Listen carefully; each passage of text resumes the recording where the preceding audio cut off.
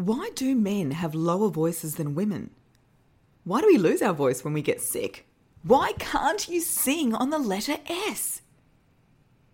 These questions do keep me up at night, so I had to get a TikTok famous scientist on the podcast to set the record straight. I'm Sally Prosser. You're listening to That Voice Podcast. No matter who you are or what you do, your voice matters. So unless you've sworn a lifetime vow of silence, this is the podcast for you. Now, before we get into today's episode, I realise I don't really tell you anything about myself in the intro to this podcast.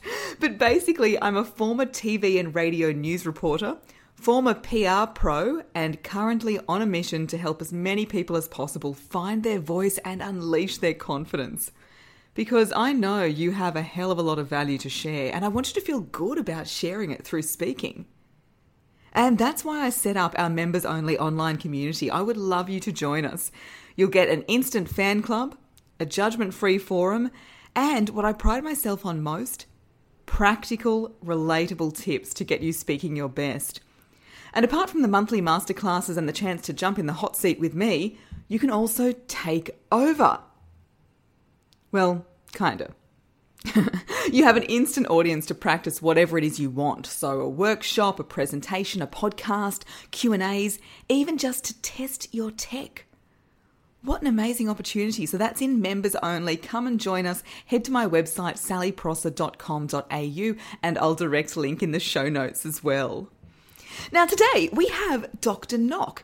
He's a scientist who helps develop antibody therapeutics to treat respiratory diseases. There's a speech exercise for us. Antibody therapeutics to treat respiratory diseases. So when the pandemic hit, Dr. Nock was perfectly placed to jump on TikTok and correct a lot of the inaccurate information that was doing the rounds. And this is where I first saw Dr. Nock. He has more than 200,000 followers. And I can't wait to share our fascinating chat about the science of voice. Dr. Nock, welcome to That Voice Podcast. Could you do your job if you lost your voice? Sal, pleasure to be here. That is an interesting question. It's sort of changed a bit since the beginning of the pandemic. And so I used to make more frequent trips up. First of all, I work as a scientist. I work in the development of antibody therapeutics to treat respiratory disease. And so that has sort of two components, one of which is working in a lab environment. Some of the time it's alone, and so your voice isn't as necessary in those cases. The other of which, though, is coordinating research among other people.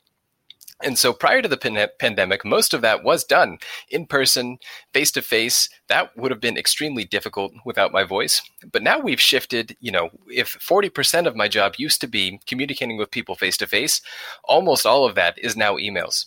So I think that I could, as a whole, do my job without my voice, but it would most certainly be harder. Yeah, and the reason I got to know you is because you have a fabulous TikTok account. I absolutely love the way that you share such educational content and have such fun with your followers as well. I'm keen to talk more about TikTok a bit later, but first, as a scientist, take us through the anatomy of the voice. How does it work? Sure. So there's two ways to think about it. There's the neurologic component, where you can think about which areas of the brain are responsible for forming language or forming coherent language at least. And so we've known about those for decades, where if you have a lesion in a particular part of the brain, in Wernicke's area, you can think about it if you go from your left ear up a couple of centimeters, back a centimeter or so.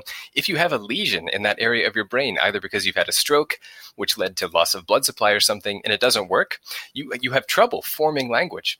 And so part of that reason is that that's responsible for translating what you're thinking in your head to some of those movements that are taking place in your voice box. And so one of the misconceptions is when you talk about your vocal cords, they're not actually cords. I don't know if have you ever seen like endoscopy looking into the voice box? Yes, if you want to see something kind of disgusting, Google vocal cords while singing. It kind of looks like something else. It really does. Yeah, if you don't have any medical experience or training and you Google that, you will think that you have ended up on the wrong video, but you haven't. Look up vocal cord endoscopy. You'll see what we're talking about here. And basically, at the fundamental level, your voice is produced, the tonality, that rumbling sound. You've got two flaps of what is basically skin, and they flap together. If they flap together faster, it's a higher pitch. If they flap together slower, it's a lower pitch. And so the difference there is if you don't have any flapping at all, that's basically what whispering is. And so when you're whispering, you can still do all of the mouth movements that form, the S's and the T's and the P's and everything, but you don't have that intonation. And so a good example of that difference is trying to say an S, which no matter how hard you try, you can't do it with different intonations. That's very different from saying a Z.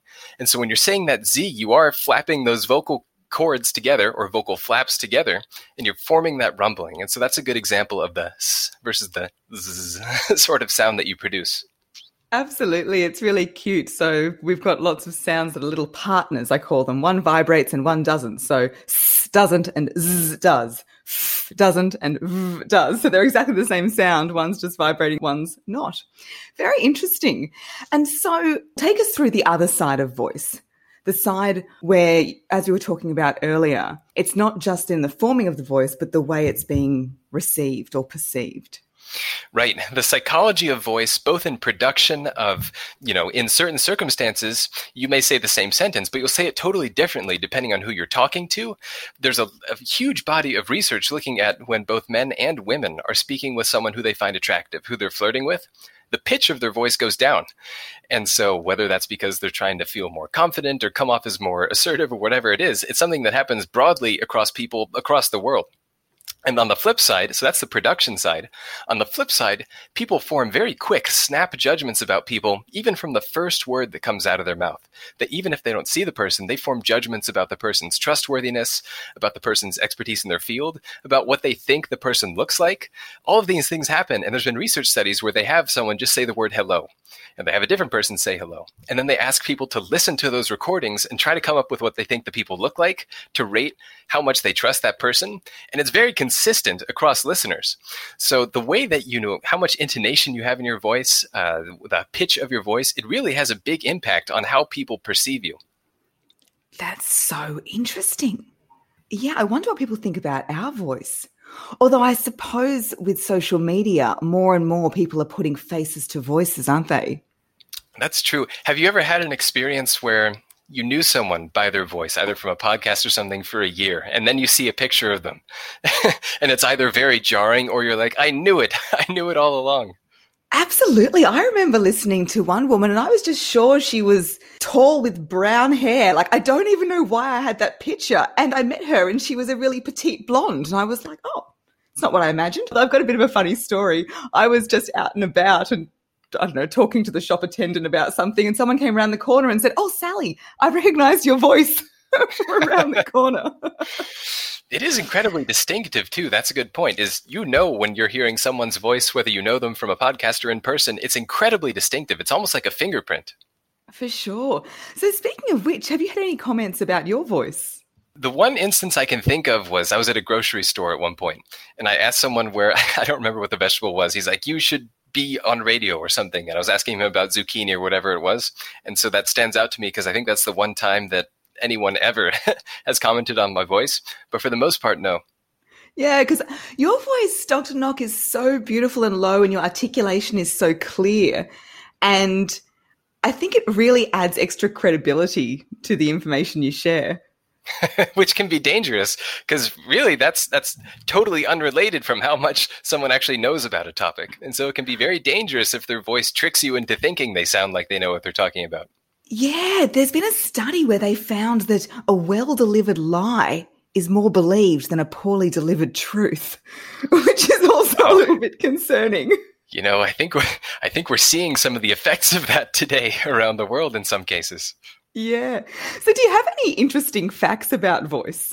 Interesting fact that is kind of related to flu season coming up is, when people's voice gets raspy when they're sick. Do you know why that happens? Oh, I thought it's because the muscles get all a bit too inflamed and then the vocal folds can't come together. That's exactly it. Yep. No, you have it totally correct.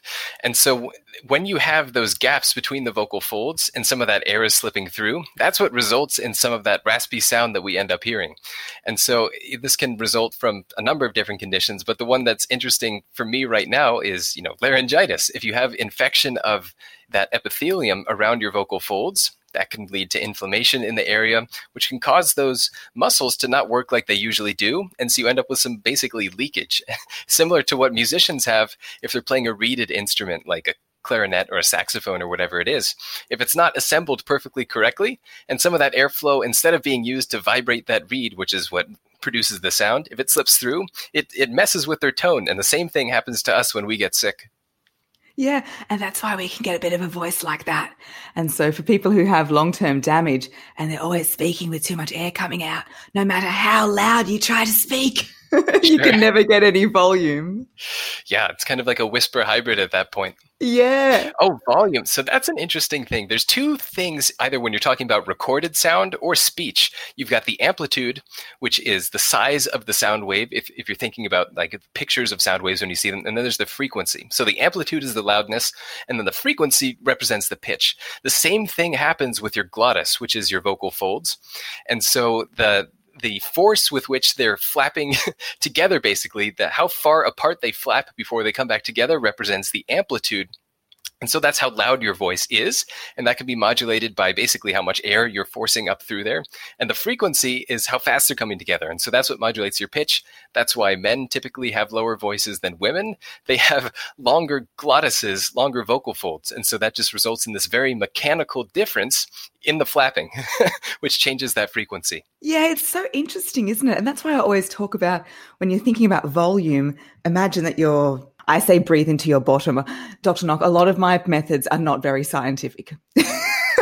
Sometimes those are the ones that stick the best. Yeah, so breathing really low and deep and using that air to create the volume rather than straining from the throat. Yeah, I love that. Fantastic. So I've got a question for you. You are full of these tips about voice, about how to be your best self in terms of voice. My question for you is, have you totally internalized these, or do you still have to sometimes consciously pull from these and assess yourself and update it, or is it just totally automatic for you at this point? As far as using the tips that I teach, I do every day. I'm constantly checking in because our voice isn't the same 2 days in a row. I read somewhere this is one of the reasons why recording artists record in one sitting. They won't do one song across 2 days because the voice might be a little bit different. Either that or the recording studio fees. I don't know, but I read that it was because of the voice. And so I think one of the most important things is for us to be really forgiving. Every day we've got different stuff going on with our bodies, different stuff going on with our moods, and our voice will sound different. And believe me, I sound different first thing on a Sunday morning. To when I do it, I'm delivering my masterclasses, I have to go through the warm-ups. And some days you just don't sound as good as you'd like to. I'm constantly trying to channel my swim-up cocktail bar voice. You know, when you're at the beautiful resort, everything's relaxed. Everybody sounds amazing when they're swanning up to order their second espresso martini. Sure. So that's the ideal. That's the best case scenario for you. Yeah. And as far as like learning different tips as I go along, I'm constantly thinking of new metaphors that work. And so often it's my students that give it to me. They say, oh, Sal, it's kind of like this. One I got the other day was when we're thinking about what to say. I often talk about it being like a lotto ball machine with all the balls flying, and that we have to have them settle before we deliver. Otherwise, we become like human tennis ball machines that just shoot out our thoughts without speaking. And one of my students said, oh, well, maybe we could think of it like leaves. The leaves have to float down and settle before we deliver. I feel the reality of that. That's something that I struggle with, is I have to basically write out the full script before I'm going to record a TikTok or an Instagram video, or else I'll become so disjointed halfway through that I'll switch thoughts and then it becomes basically incoherent. Yeah, well, I write my scripts for TikTok as well. And the reason for that is you have to be so succinct. Every word matters, every bit of time. Yeah, every second matters. So I'd love to hear more about TikTok. Why did you join it in the beginning? I joined it in the beginning. Really, it's not an accident that it came with the beginning of the pandemic. So in my actual expertise, which is not related to the science of voice, but it's related to the science of developing therapeutics for viruses, studying immune responses to viruses. And so what I saw on TikTok was vast amounts of misinformation about the pandemic, back in February or March when I joined. And I thought, well, why not try to add some not misinformation into the mix. And I got started not really knowing what I was doing. I still don't fully know what I'm doing, but I've learned a lot over the time. And a big part of that has been learning how to communicate effectively. I've recently went back to some of my early videos.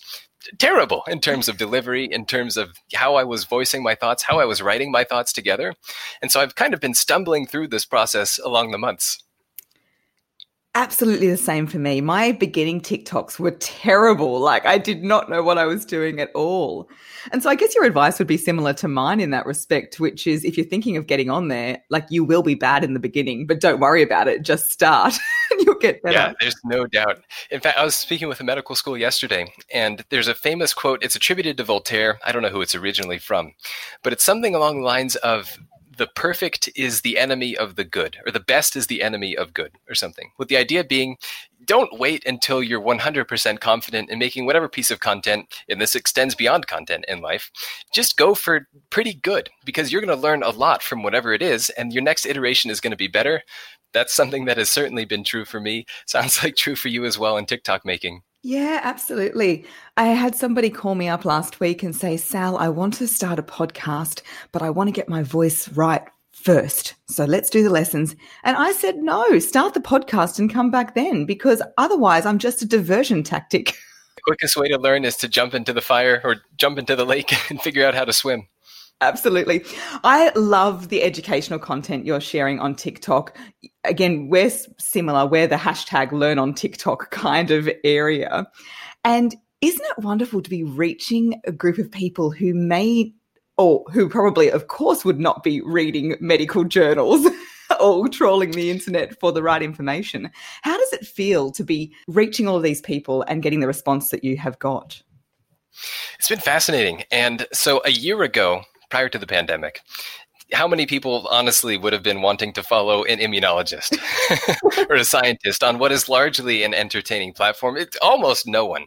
And so it's been an interesting way to get a look at what people think about the scientific process, things that I had assumed, are the status quo, because most of the people that I talk to in my daily work life are within the science bubble. It's been a really good way to get a feel for what people outside of that bubble think of science, which has changed a lot of the way that I communicate about science, in which I communicate with my peers about how to communicate science. You don't really get that perspective until you talk to people. And I never would have reached this scope of people for sure without doing this type of outreach. And can you think of any questions that you've got that you would just never have thought of in a million years, but it's come up and you've gone, wow, that's a really good question? Yeah. So one good one is, why don't bacteria or viruses develop resistance to hand washing, or develop resistance to using hand sanitizer, but they do develop resistance to antiviral drugs or antibacterial drugs? Good question. What would you like to know? Yeah. So the answer, if you're using hand sanitizer, assuming it's an ethanol-based, alcohol-based hand sanitizer, it's like a nuclear weapon. It's destroying all of the proteins on the outside of that virus or bacteria. It's dissolving the actual membrane. And so there's no way it's going to survive to develop resistance. That's very different from an antiviral drug or an antibacterial drug, which typically targets one thing on the virus or bacteria. So if it mutates and that one thing changes, you can get resistance. It doesn't happen that way for hand washing. You're physically removing them from your hands. And so if you have that layer of, scientific insight to this is how it's working, it's sort of a natural that, you can't develop resistance if you're totally nuking it. But if you don't have that layer of scientific understanding, it's a very natural question of, why doesn't this happen? And this is why you have to follow Dr. Nock on TikTok or Instagram. Absolutely fascinating. And so what's the future hold for you? What are the plans? Is it to keep TikToking, keep Instagramming, keep doing your day job? Keep doing my day job, certainly. Yeah, so post-pandemic, I've been trying to shift already a little bit away from every video I make being about some element of COVID this, COVID that. A, because people are getting tired of it. B, because I don't think it's healthy to think about COVID all of the time. And C, because eventually people aren't going to be interested in it. And I'm going to have to talk about other topics in health and medicine. And so I do plan to keep making content. We'll see where that goes, but it's going to be somewhere in the realm of science and medicine. Yeah, I love that. And how can people contact you if they want to find out more? Sure. So my my at is @Dr. Nock. It's dr.noc. both on TikTok and on Instagram and on YouTube. And so that's the best way. Fantastic. Dr. Nock, thank you so much for coming on That Voice podcast. It's been a pleasure. Thank you for having me. I enjoyed it. Thanks for listening to That Voice podcast. For episode details straight to your inbox, leave your email at www.thatvoicepodcast.com.